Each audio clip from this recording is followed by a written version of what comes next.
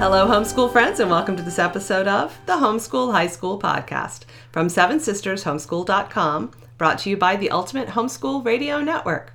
I'm Sabrina, and I'm here with Vicki and Kim.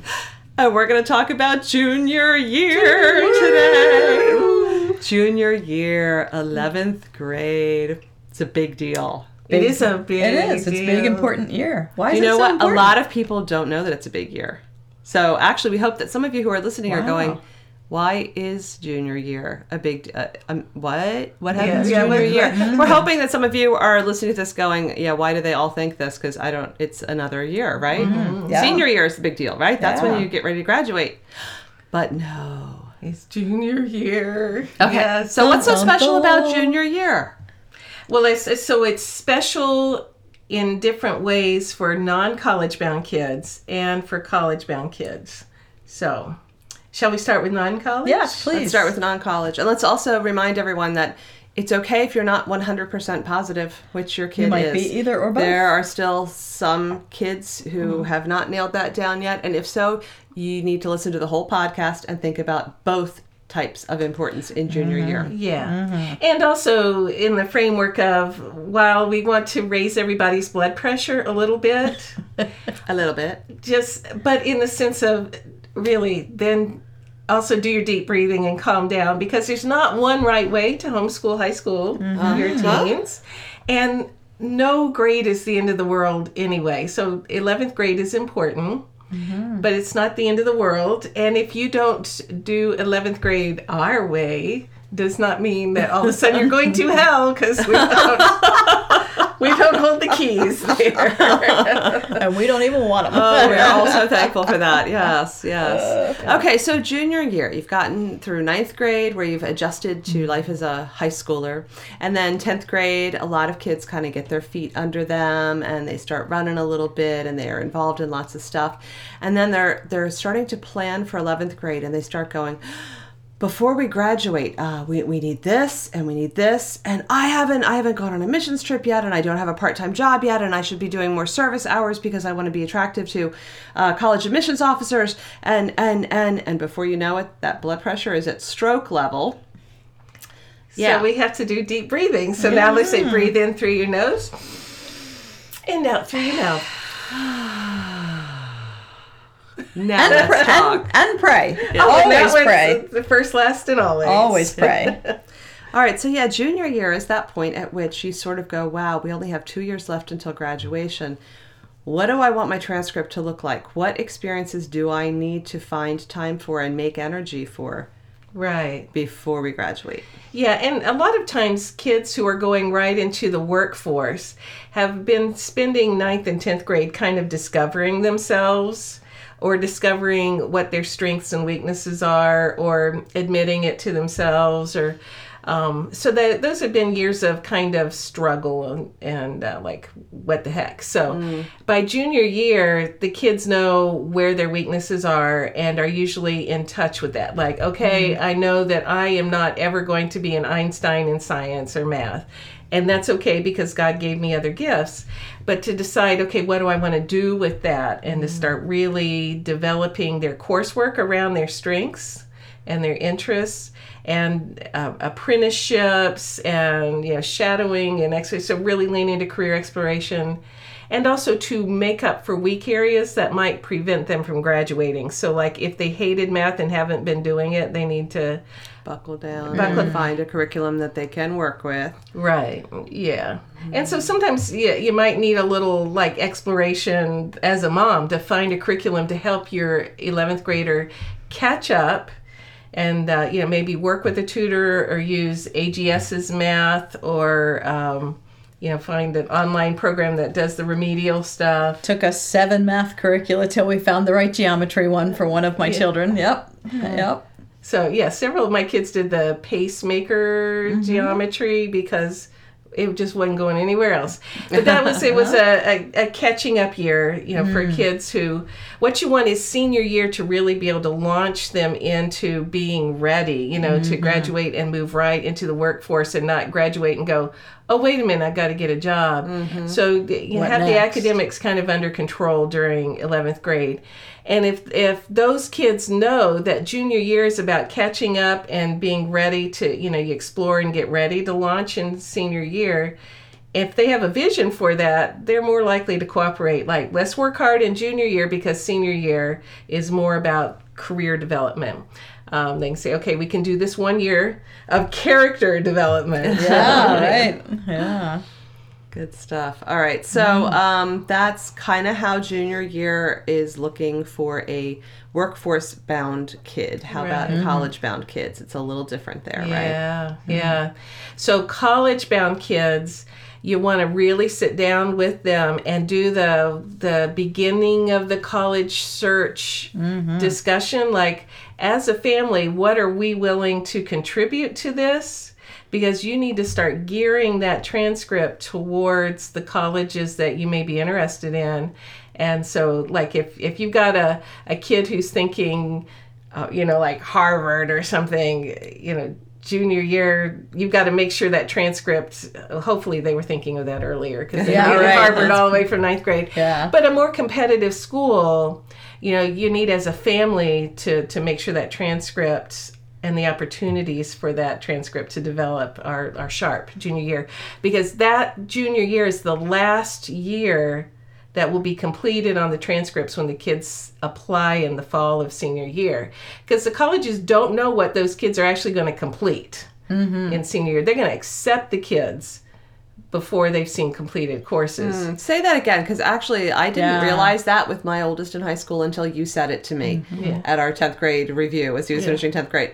So say that again, because everybody, I think it's easy to think, oh, we've got until the end of senior year to get everything out there that we want the college admissions officers to see. But junior year is the last year that colleges will see the completed work that your students are doing. So it's the last year they'll look at to see what is the capability of your teens. So sometimes, if a kid has struggled in 9th and 10th grade and didn't really get their feet under themselves academically, if they have an amazing junior year, it kind of negates the negative of 9th and 10th grade.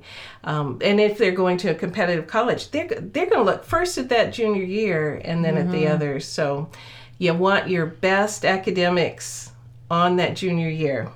So I always tell the kids, you just plan to work really hard and wear yourself out during junior year in a balanced sort of way. So, Says the good, healthy counselor.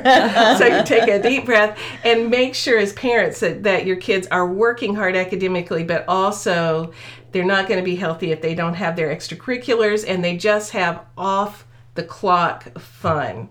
Because if they don't have enough laughter in their lives, they're going to burn out. And then what are they going to do college with? So and rest. Yeah. It's kind of underrated, and that's such a good point that you make, Vicki, that this is teaching our kids life skills wherever they're going next, whether it's career bound or military or college or whatever. If they are learning those life skills now, even though they may enter a period of their life where they're less balanced, they'll at least kind of have that to fall back on, right, and kind of be a good foundation for them. So our high-performing kids, usually in junior year, I have taught them a time audit and have them look at what their academic schedule is. Because we've all known kids that do nothing but study around the clock. And, say, when's the last time you hung out with your friends? And they go like, well, I have some friends. I don't remember when I see them. I see them in classes. Right? We have a whole podcast episode just on time audits. Yeah. And there's blog posts on it, I think, at sevensistershomeschool.com, and we may have even done a Facebook Live on the Seven Sisters Facebook page. So we really believe in time audits because actually time audits for mom are not a bad idea either. Absolutely. We all think that we know what we do with our time until we do a time audit and we actually track it for a week or so and we see, and then we say, oh, wow. Didn't realize that. Yes. So for the type A kids, it can be a literal lifesaver. And for the kids who are fits and starts. You know, they run great and then they just crash and set themselves back again. They can see that kind of pattern, and slow and steady is a whole lot healthier. And for kids who want to go to college, but they have fallen into the easy to fall into pattern of watching YouTubes all day or video gaming all night or Snapchatting whatever. that if they're honest with their time audit, then they can decide for themselves how to recalibrate. But that junior year, to set that expectation of a college-bound kid needs to make sure that this is the year everything that's supposed to be powerful looks powerful. So if they're an English major for college, and if they haven't decided that, they need to do some career exploration, but if they're leaning toward English major or the humanities, make sure they've got honors level credits or advanced level credits in there. If they're a science major, they need to make sure that junior year is got heavy math and science at honors or advanced level. So that way, that junior year looks like sparkle. Want to make electives in their interest areas, so build the electives in that way. So we got all kind of posts that will help that. But anyway, the idea is juniors should be tired, and they should be learning balance. And senior year is way more about just building the interest part of the transcript and finishing off the core courses. But the colleges and the military are looking at junior year. That's your year. Wow. Okay. So Good to know. yeah, different focal points for college bound or workforce bound, but the same general idea that by junior year you have some idea of what you want to be doing after high school, and you should be very intentionally creating that year to point toward that goal. And if you are struggling with how to do that, or even maybe how to make sense of exactly what is our goal with this student, I'm just not sure. You might want to look for some one-on-one coaching. And I'm just going to, close your ears, Vicki, don't listen. All right. So I'm plugging Vicki right now. Vicki has a fantastic coaching service that she offers through VickiTillmanCoaching.com. And she is bringing decades of experience working with young people who are trying to figure out what comes next and how do I equip myself for whatever comes next once I have some idea what it might be. And that can be a really overwhelming thing. And for some kids, mom and dad are a great fit for helping them figure that out. And for other kids, mom and dad are scratching their heads saying, yeah, we got the same questions. We're not entirely sure here. So that objective coach can be an absolute lifesaver. So there we go. Okay, you can open your ears again now, Vicki. Oh, thanks, girls. Yeah, she's the best. Yeah. So look on the blog at SevenSistersHomeschool.com, because there are so many things there that help you, whether you're planning for junior year or whether you're not there yet, but you listen to this episode sort of thinking ahead. We have posts on what a solid 9th grade looks like and what a solid 10th grade looks like. And you need to have goals for the whole of your high school experience, of big overarching, character goals, and what kind of person am I hoping my kid will be by the time that they walk across that platform at graduation. But then goals for each year, academically and socially and emotionally, and all of that stuff will make high school rich and rewarding, and will also take a lot of the fear and stress out of it, particularly for mom. As you're planning what to include and how to pace things and how to structure your year. Could I do a shameless plug? Oh, please do. Please do. So the kids who need to show some high-powered courses on their transcript, that's why Seven Sisters has developed the curriculum that we've developed over the years, because we've been working with all kinds of kids at different levels for decades, right, girls? Yep. And so all of our literature, all of our writing, all of the elective courses, the financial, everything is levelable. So there's instructions on how to make an advanced or honors level, and how to bring it down if you need more remedial level. So it's like the work's done for you. Right. And so you can do history at a level 2 if that's not your thing. Yes. And you can do lit and writing at a level 5 if that's your kid's thing. Because there's not one right way to do this. That's And it's very important, though, to be intentional with what we do. Right. Right.